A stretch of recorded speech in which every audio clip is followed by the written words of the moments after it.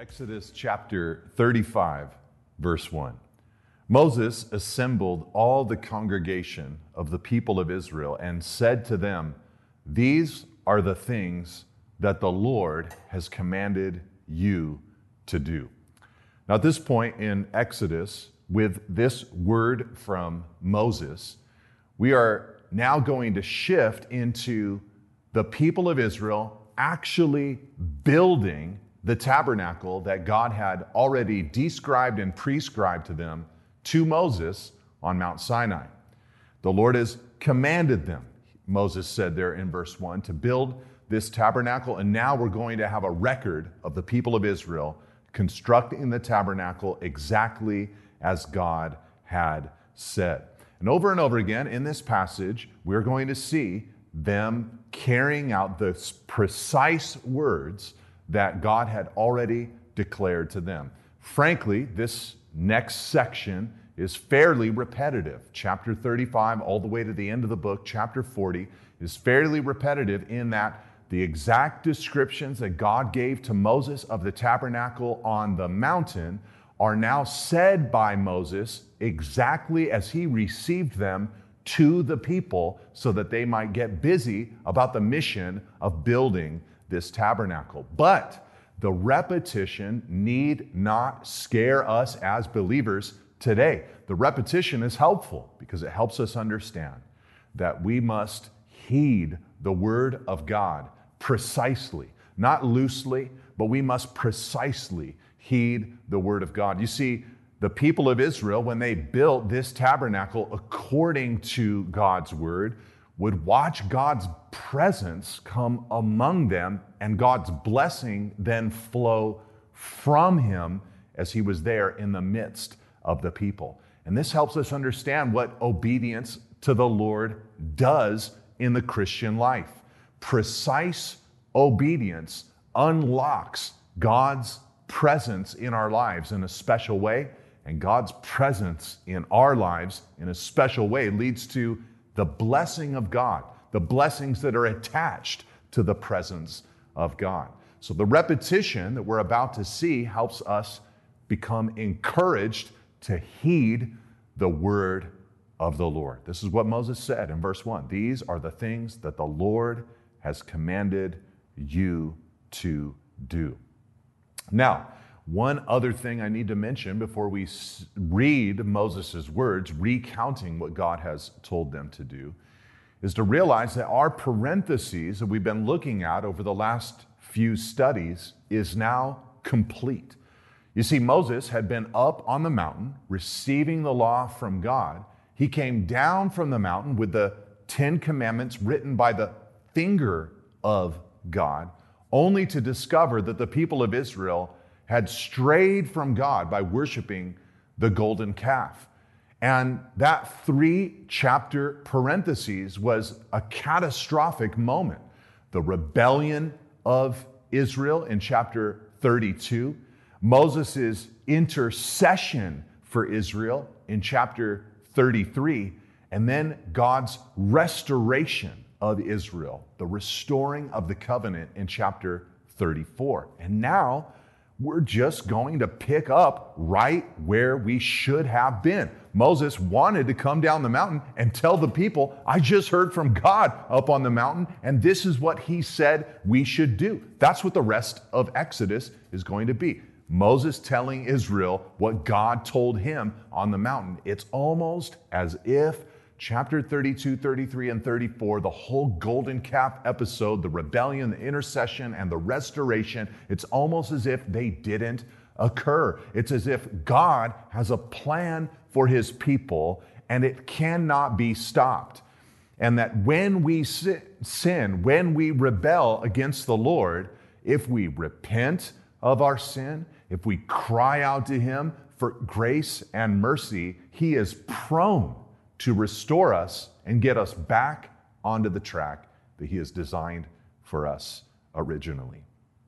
So God now is going to, through Moses, direct his people. And Moses begins with what God ended with on Mount Sinai. One of the last things that God told Moses about was the Sabbath And so Moses starts with the Sabbath here. He says in verse 2, he says, 6 days work shall be done. But on the seventh day you shall have a Sabbath of solemn rest, holy to the Lord. Whoever does any work on it shall be put to death. You shall kindle no fire in all your dwelling places on the Sabbath day. So again, a repetition of God's commands about the Sabbath. There is a detail that's given to us that's new here in this command, and it's the prohibition against fire. No fire, he says, in all your dwelling places on the Sabbath day. Fire, of course, would be used to cook and to prepare meals, which would be considered work, and God wanted this to be a day of solemn rest before Him. Now, part of the reason that the Sabbath is mentioned first is because likely of its importance. This would be a distinguishing mark for the people of Israel. Another reason that the Sabbath might have been mentioned first here by Moses is because they needed to keep the Sabbath even while they were building the tabernacle. He's about to tell them about the tabernacle that God has revealed to him, all the elements and different materials that would be required to build this tabernacle. And he would invite them into the process of building this tabernacle. He's about to tell them what the tabernacle is for.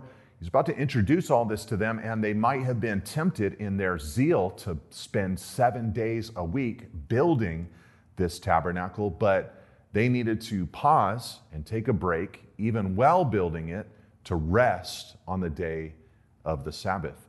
This might actually be helpful to even modern believers who are engaged in the work of ministry. Even if on your day off you are serving the Lord hard with your life, that might not actually be a Sabbath for you. You might need to have another time in your life, another day in your week where you take a time to stop and rest and reflect and just recuperate from what came before and get your strength built up for what is coming in the week to come. I know for me as a pastor, who on Sundays is not just teaching one service, but at this point in my life, multiple services, up very early in the morning on Sundays, preparing late at night on Saturdays, and working hard at multiple services on Sundays. The Lord's Day is not a Sabbath for me. It's not a day of rest. And this is the case for many people who either have jobs on Sundays or are in the ministry in a full-time capacity on Sundays. It's good for you to have another time where you stop and you reflect and you rest before the Lord. But another reason that the Sabbath was given here, I've already mentioned, is that it was the last detail that God gave to Moses on Sinai, and now it's the first detail that God gives once the covenant has been restored or renewed. And so it's almost as if God is saying through all of this, hey, the golden calf incident occurred, but we're right back on track. We're right where we left off up on the mountaintop. Now, before I move on, I should mention some benefits of the weekly Sabbath. One benefit is that it gives a human being time for reflection. To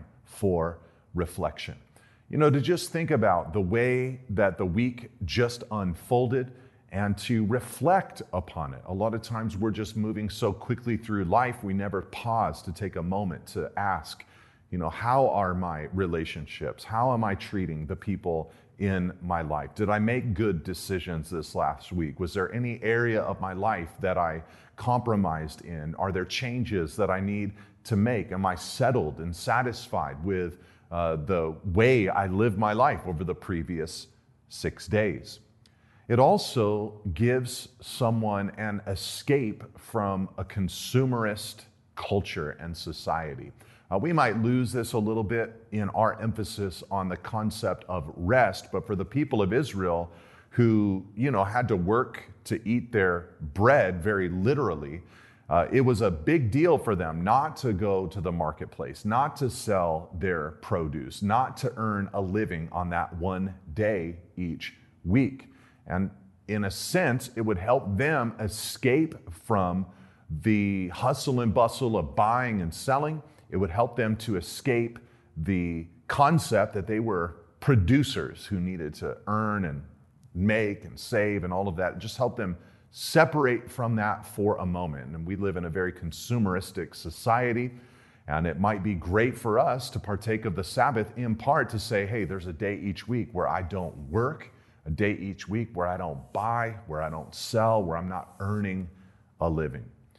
Another benefit of the Sabbath is that it gives someone the emphasis of living an ordered life, And the reason for this is that it takes planning to execute a Sabbath well. I've never met anyone who is able to, with a full life, who's able to rest a day each week without being on top of things. You have to figure out how to plan and orchestrate your life so that you can take that day each week. For some reason in our modern Western culture, especially here in the United States, people are admired for 70 or 80-hour work weeks. But I personally admire people who are able to figure out how to strategically spend their time so that they can live a more balanced life. And the Sabbath helps a person live with that balance. But then also another benefit of the weekly Sabbath is that it gives you a chance to recover from the previous week, and it also helps you prepare for the week that is to come, build up your strength for the week to come. So these are just some of the benefits of a weekly Sabbath. But after telling them about the Sabbath, it says in verse 4 that Moses said to all the congregation of the people of Israel, "This is the thing that the Lord has commanded. Take from among you a contribution to the Lord. Whoever is of a generous heart, let him bring the Lord's contribution. Gold, silver, and bronze, blue and purple and scarlet yarns, and fine twined linen, goat's hair, tanned ram's skins and goat skins, acacia wood, oil for the light, spices for the anointing oil and for the fragrant incense, and onyx stones and stones for setting, for the ephod and for the breastpiece." So here Moses tells the people of Israel, it's time for you, if you have a generous heart, if God puts it on your heart, it's time for you to generously give. And here are the elements that God wants you to give. And everything that he lists, of course, is going to be used in the construction of either the tabernacle itself or the priesthood's vestments, garments, headdress, the altars, all the fabric that was required for the curtains and the fence on the perimeter of the tabernacle precincts. Everything mentioned is going to be used in constructing this tabernacle. Notice that Moses calls this contribution in verse 5 a contribution to the Lord. A contribution to the Lord. This meant in part that it was not to Moses, it was not to Aaron, it was not to the priesthood, it was not to the eventual craftsmen, Bezalel and Aholiab and others, but it was to the Lord. And I think this is good for us in our modern era when we give generously, whether through tithes and offerings to our local church or to a parachurch ministry, or even out of generosity from our heart to a fellow believer who is in need. It's good for us to see that this is a gift that we have given to the Lord, to the Lord. But this contribution to the Lord, it's very clear that it had first come from the Lord. It had first come from the Lord. You see, where do you think that they got all of these elements?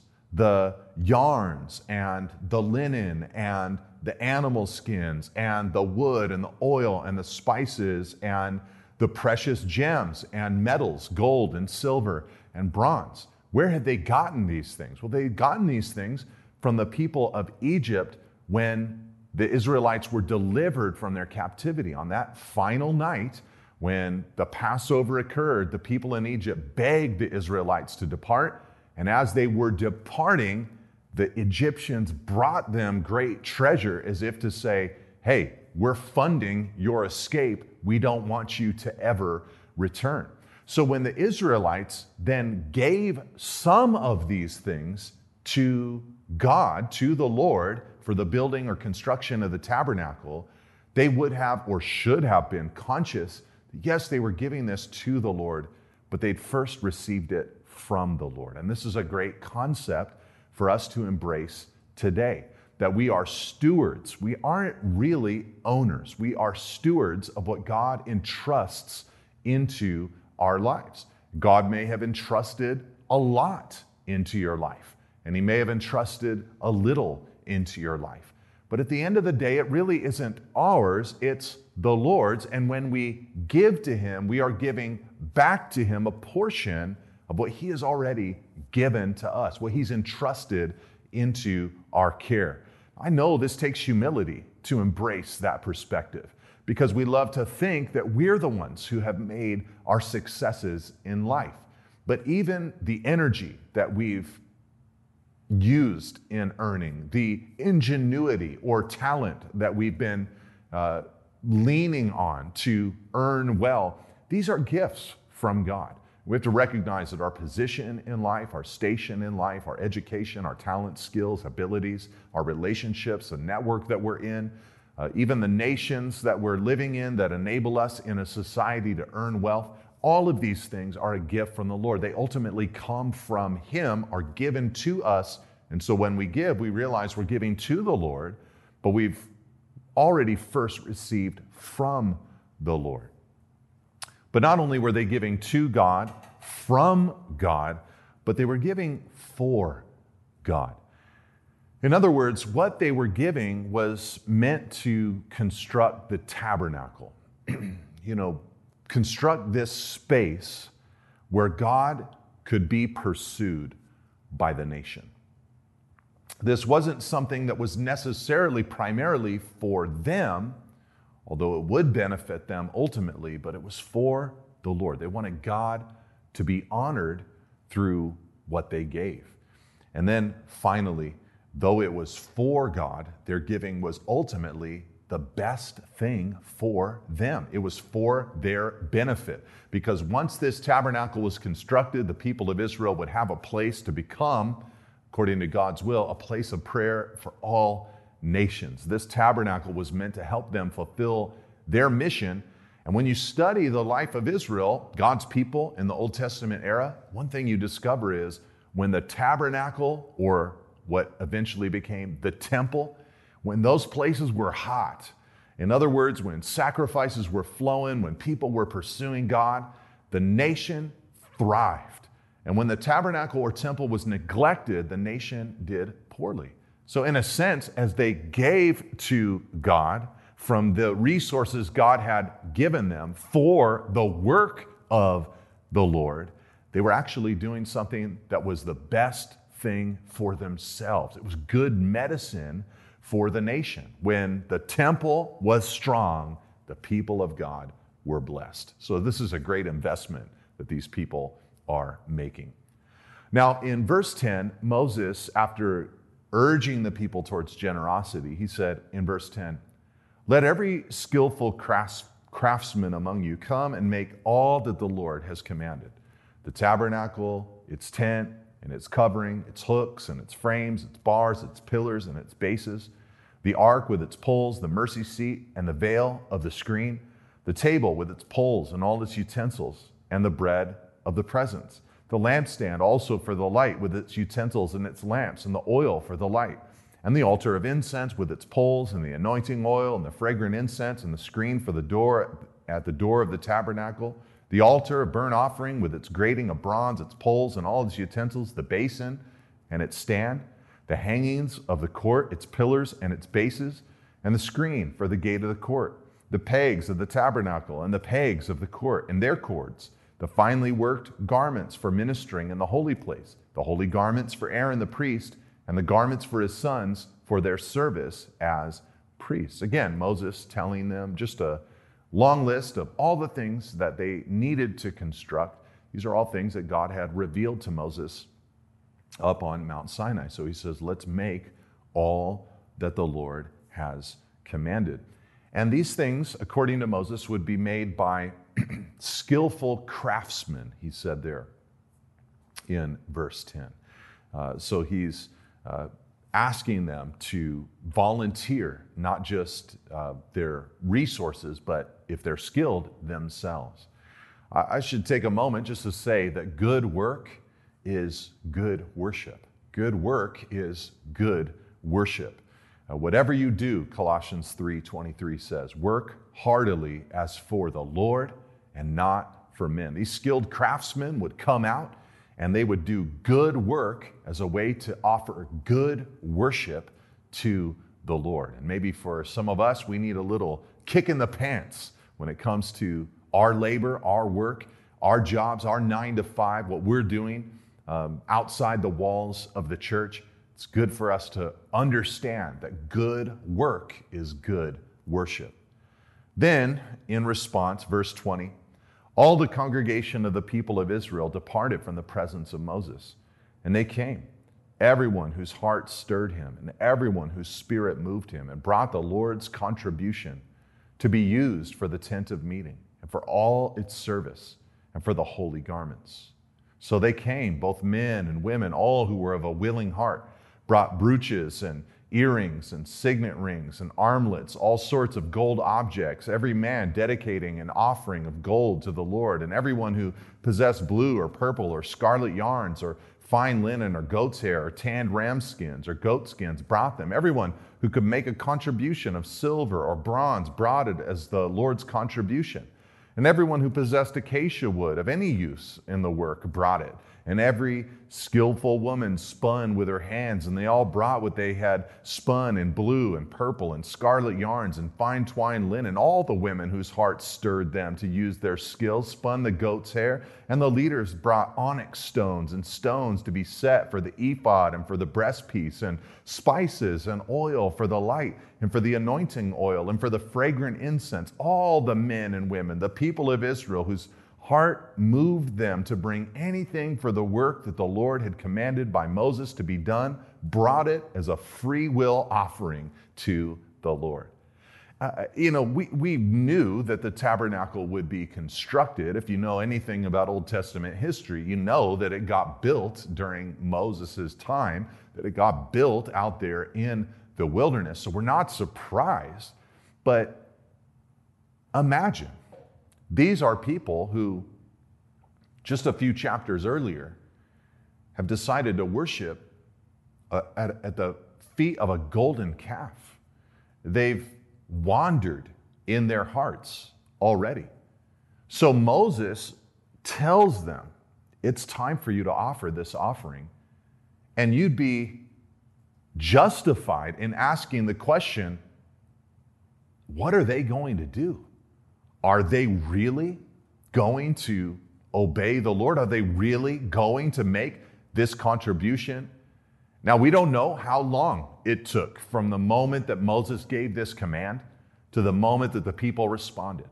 I imagine it as an evening, a message that Moses gave late one day, and then early the next morning, the people began to give and give and give, and their giving motivated others to give, and soon freely people are rushing to the future site of the tabernacle to offer their gifts to the Lord. And all types of people, you probably saw there in the paragraph we read, were giving. You have men and women that were giving. You have all who were of a willing heart that were giving. You have everyone who possessed these possessions giving. You have skillful women. You have all the women whose hearts stirred them. You have the leaders. And verse 29, all whose heart moved them. So God was moving on human hearts, and all different types of people were responding. This is a beautiful moment, a revival kind of moment, where the people of God collectively are working hard to make space for the seeking of God. And this is something that God's people should be fighting for in every generation, every iteration of God's people. We, of course, today aren't going to build a tabernacle, but we should be collectively fighting for, space before God, where God can be prioritized in our lives. Then Moses, in verse 30, said to the people of Israel, "See, the Lord has called by name Bezalel, the son of Uri, the son of Hur, of the tribe of Judah. And he has filled him with the Spirit of God, with skill, with intelligence, with knowledge, and with all craftsmanship, to devise artistic designs, to work in gold and silver and bronze, in cutting stones for setting, and in carving wood, for work in every skilled craft. And he's inspired him to teach, both him and Aholiab, the son of Ahisamach, of the tribe of Dan.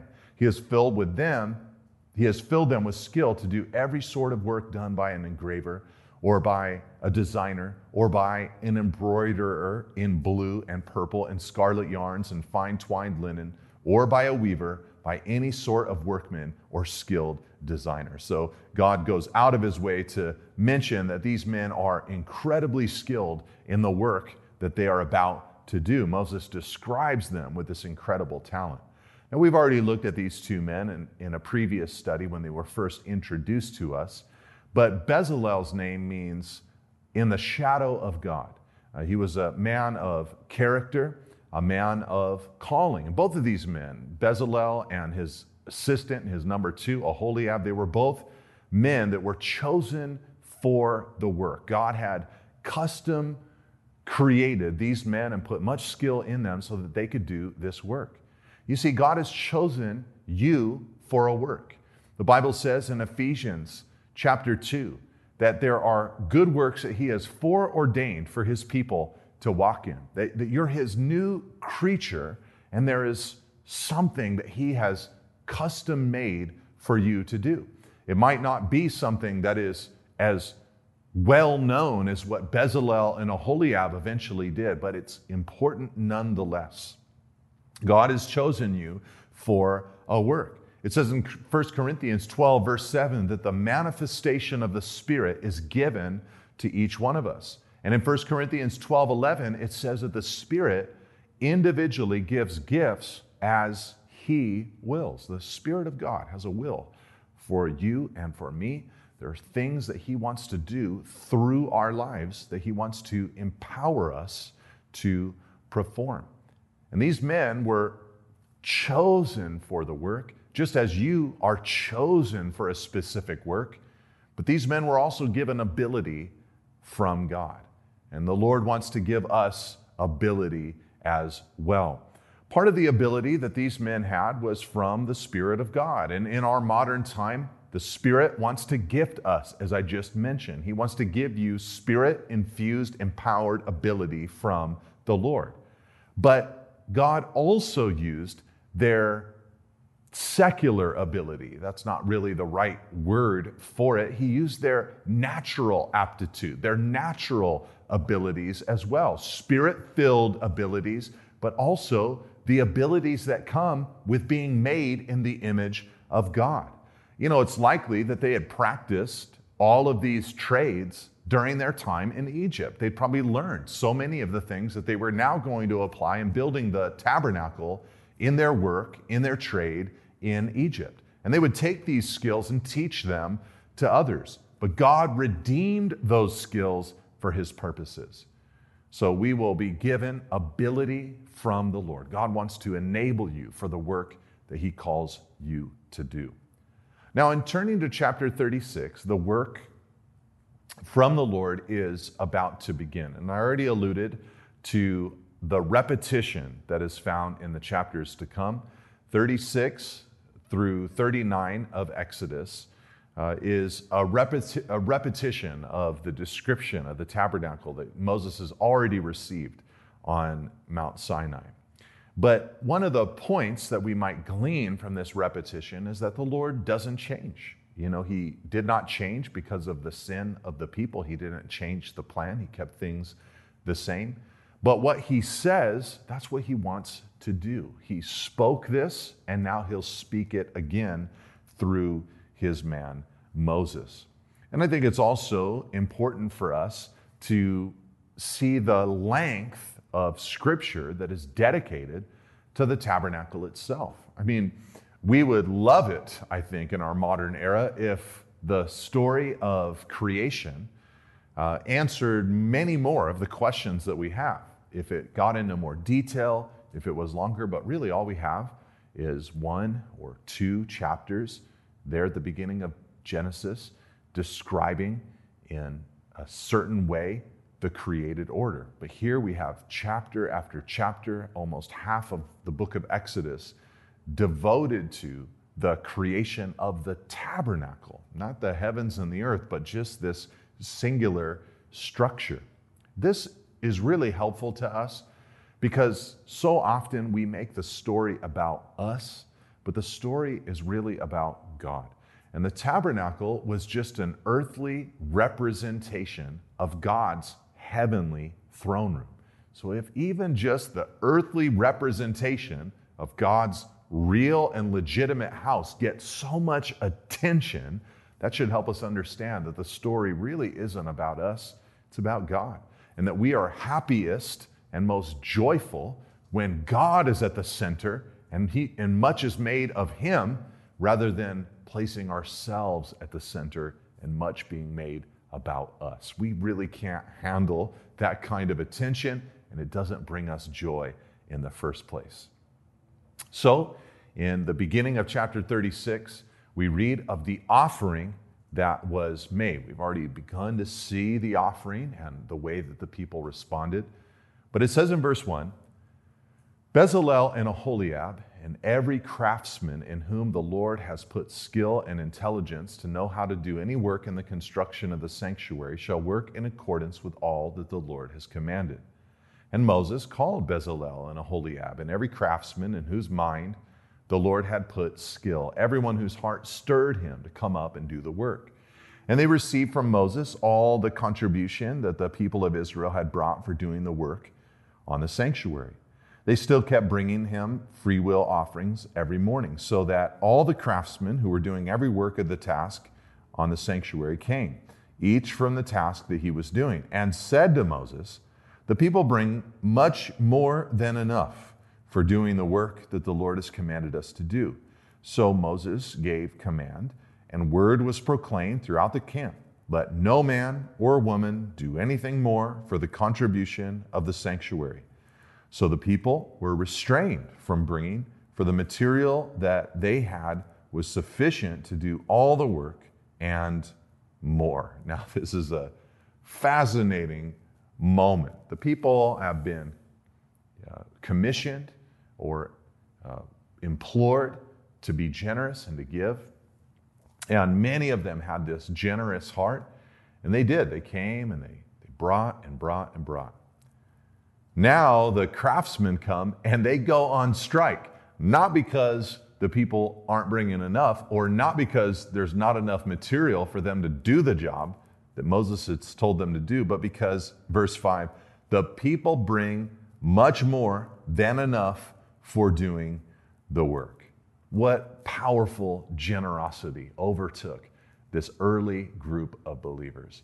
I think the grace of God had made this congregation zealous for good works. This is what Paul tells us in Titus chapter 2, that when the grace of God appears in a person's life, it produces something in us, and that thing that's produced ultimately is a zeal for good works. And I think these people were so blown away by the gracious, merciful, loving kindness of God, that even though they had rebelled, even though they had failed, even though quite clearly they deserved to be cut off and for God to move on from them, He didn't.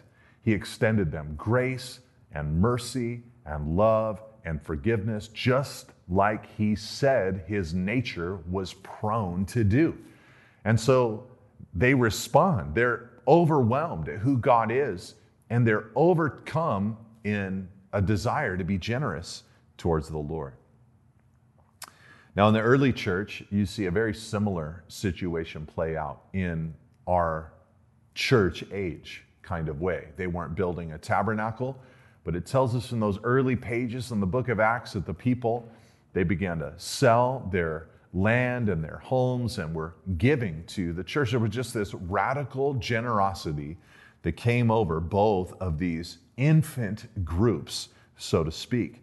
Remember back in chapter 35, God had said through Moses, anyone who has a generous heart can do this, and clearly many people had a generous heart in their lives at this moment and gave radically to the Lord. We are called to make a difference with the tangible assets that God has given to us. In the New Testament, Paul one day went to, with his missionary team, a city called Philippi. And there he met a wealthy woman, very wealthy, who was seeking the Lord, looking for answers. And she heard Paul preach the message of the gospel, and she became a believer. God affected her heart. But almost immediately after God affected her heart, God affected her hands. And she opened up her home to Paul and his missionary team and became an original funder of Paul's missionary adventures. And the Philippian church always was a model of generosity for Paul and the things that he was doing throughout the world. In fact, the book of Philippians is basically a Holy Spirit-inspired thank you letter to the church in Philippi for their financial partnership with Paul in the work of the gospel. And Lydia was that first person who set that tone in that church.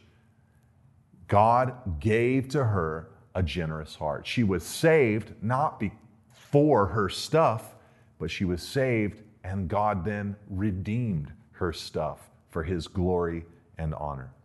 You might be saying to yourself, well, Nate, that sounds great for all the Lydias out there who have great means. But I love the word that Jesus said when Mary, the sister of Lazarus, broke a costly alabaster flask on his feet. He said, she has done what she could in anointing my body for burial. She has done what she could. The reality is there's something that we can do, and we should commit to doing that. I love the generosity that came upon them. Now, the first thing that's described that they built are the curtains and the coverings of the tabernacle. So the kind of outward structure, the framework, all of that. The first thing that will be mentioned by Moses is that they are going to build the kind of linen and yarn curtains that drape the sides and form the ceiling of the tabernacle. Then he's going to mention the curtains or the covering that was made with animal skins that would be on the outside of the tabernacle, sort of weatherproofing it a bit. Then he'll mention the wooden frame and the pieces that held the frame together made of various precious metals. And then he'll mention the curtains of entrance into the tabernacle or separating in the holy place. And so the first thing that we'll see here, as I said, are the outer curtains. He says in verse 8, and all the craftsmen among the workmen made the tabernacle with 10 curtains. They were made of fine twined linen and blue and purple and scarlet yarns with cherubim skillfully worked. The length of each curtain was 28 cubits, and the breadth of each curtain 4 cubits. All the curtains were the same size. He coupled 5 curtains to one another, and the other 5 curtains he coupled to one another. He made loops of blue on the edge of the outermost curtain of the first set. Likewise, he made them on the edge of the outermost curtain of the second set. He made 50 loops on the one curtain, and he made 50 loops on the edge of the curtain that was in the second set. The loops were opposite one another, and he made 50 clasps of gold and coupled the curtains one to the other with clasps. So the tabernacle was a single whole. Now again, all of this has already been mentioned to Moses by God, but now we have a record that the craftsmen have successfully heard what God said through Moses, and they're building things exactly as God had described to Moses. That helps us know that Moses had faithfully communicated and that they wanted to obey the precise nature of God's word. And again, we see repeated the idea of the unified covering for the tabernacle. He says the tabernacle was a single whole in verse 13, kind of highlighting God's love for unity. Then we have the covering made of animal skins and animal hair. It says in verse 14, he also made curtains of goat's hair for a tent over the tabernacle. He made 11 curtains. The length of each curtain was 30 cubits, and the breadth of each curtain 4 cubits. The 11 curtains were the same size. He coupled 5 curtains by themselves and 6 curtains by themselves. And he made 50 loops on the edge of the outermost curtain of the one set, and 50 loops on the edge of the outer connecting curtain.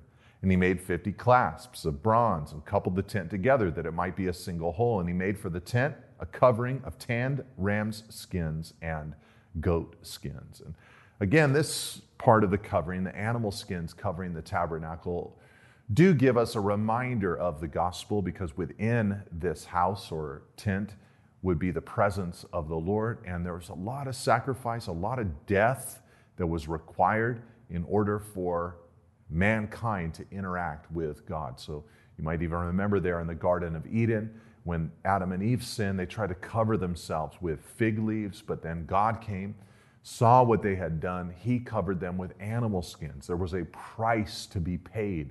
In other words, blood needed to be shed. And it's not that God was looking for the blood of bulls and goats. He was looking ultimately for blood that would satisfy, and the blood that would satisfy was of his only begotten Son. Then, verse 20, he made the upright frames for the tabernacle of acacia wood. 10 cubits was the length of a frame, and 1.5 cubits the breadth of each frame. Each frame had 2 tenons for fitting together. He did this for all the frames of the tabernacle. The frames for the tabernacle he made thus: 20 frames for the south side. And he made 40 bases of silver under the 20 frames, 2 bases under one frame for its 2 tenons, and 2 bases under the next frame for its 2 tenons. For the second side of the tabernacle on the north side, he made 20 frames, and their 40 bases of silver, 2 bases under one frame and 2 bases under the next frame. For the rear of the tabernacle westward, he made 6 frames. He made 2 frames for corners of the tabernacle in the rear, and they were separate beneath, but joined at the top, at the first ring. He made 2 of them this way for the 2 corners. There were 8 frames with their bases of silver, 16 bases under every frame, 2 bases. He made bars of acacia wood, 5 for the frames on the one side of the tabernacle, and 5 bars for the frames on the other side of the tabernacle, and 5 bars for the frames of the tabernacle at the rear westward. And he made the middle bar to run from end to end halfway up the frames. And he overlaid the frames with gold, and made their rings of gold for holders for the bars, and overlaid the bars with gold. Now again, this can be rather tedious reading. We've already read previously on Mount Sinai that God gave these precise directions to Moses. And so again, we appreciate that Moses is passing on exactly what God had already said to him.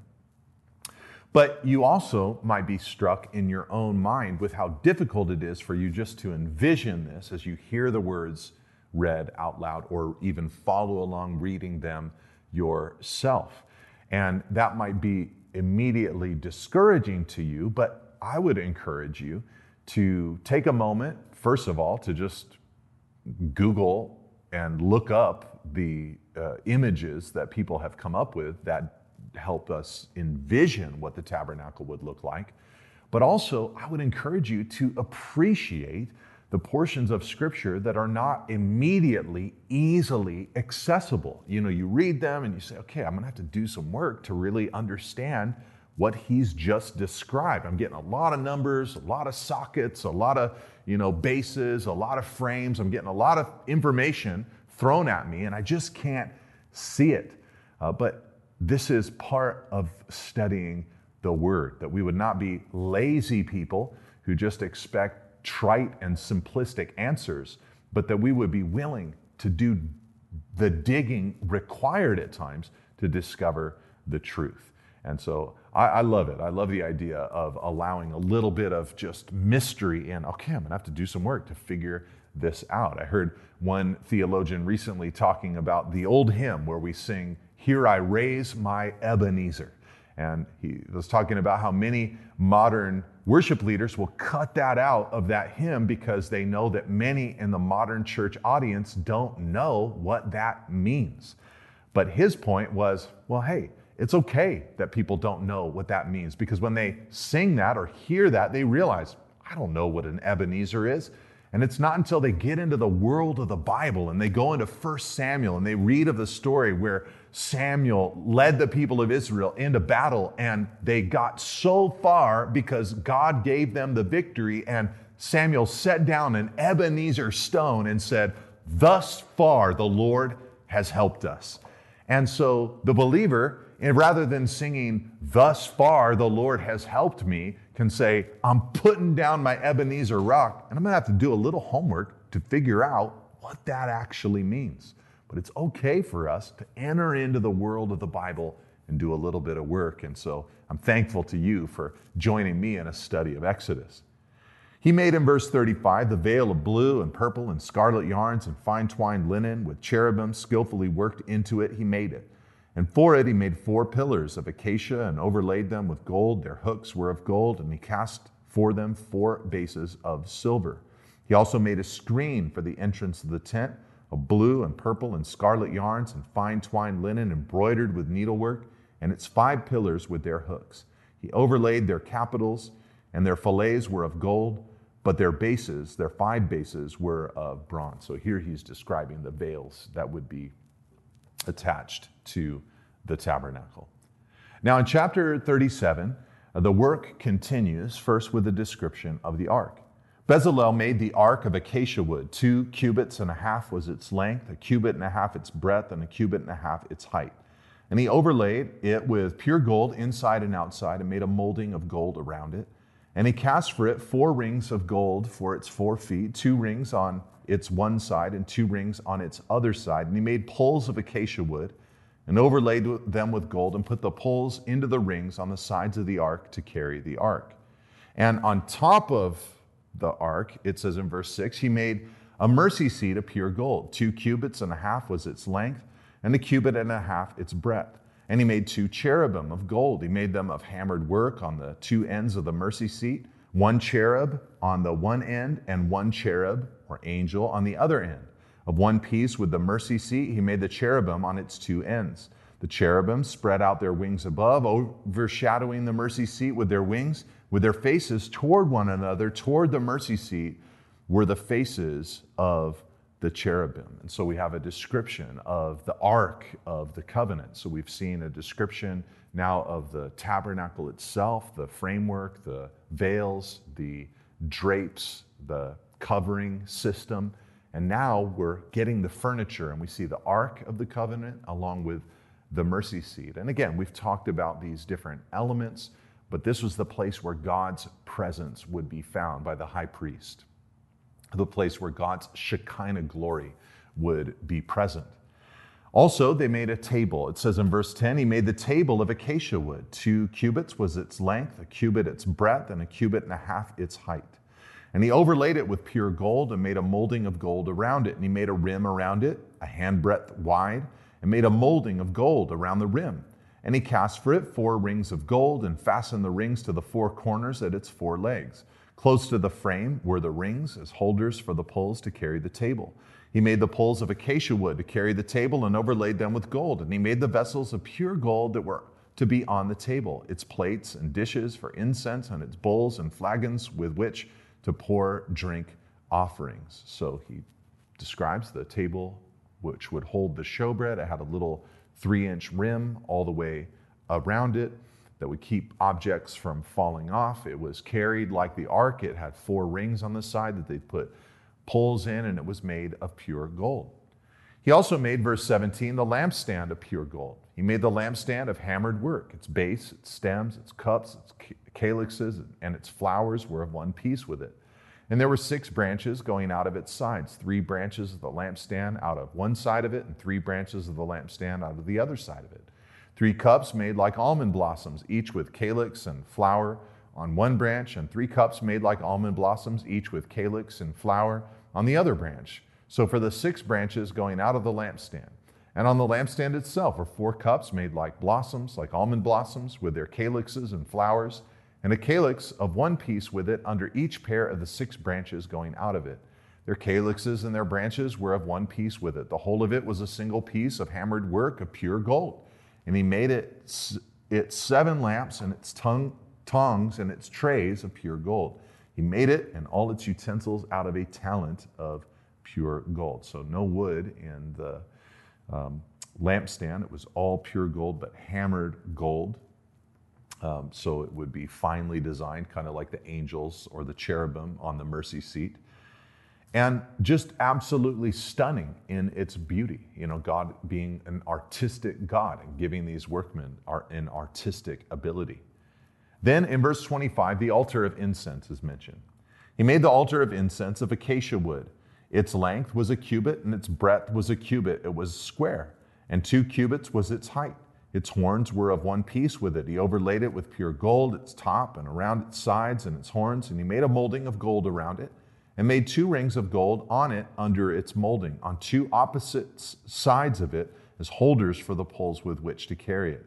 And he made the poles of acacia wood and overlaid them with gold. And to go along with this altar of incense, verse 29, he made the holy anointing oil also, and the pure fragrant incense blended as by the perfumer. Now, we'll stop our study at this point and pick it up in chapter 38 in our next study together to close out the book of Exodus.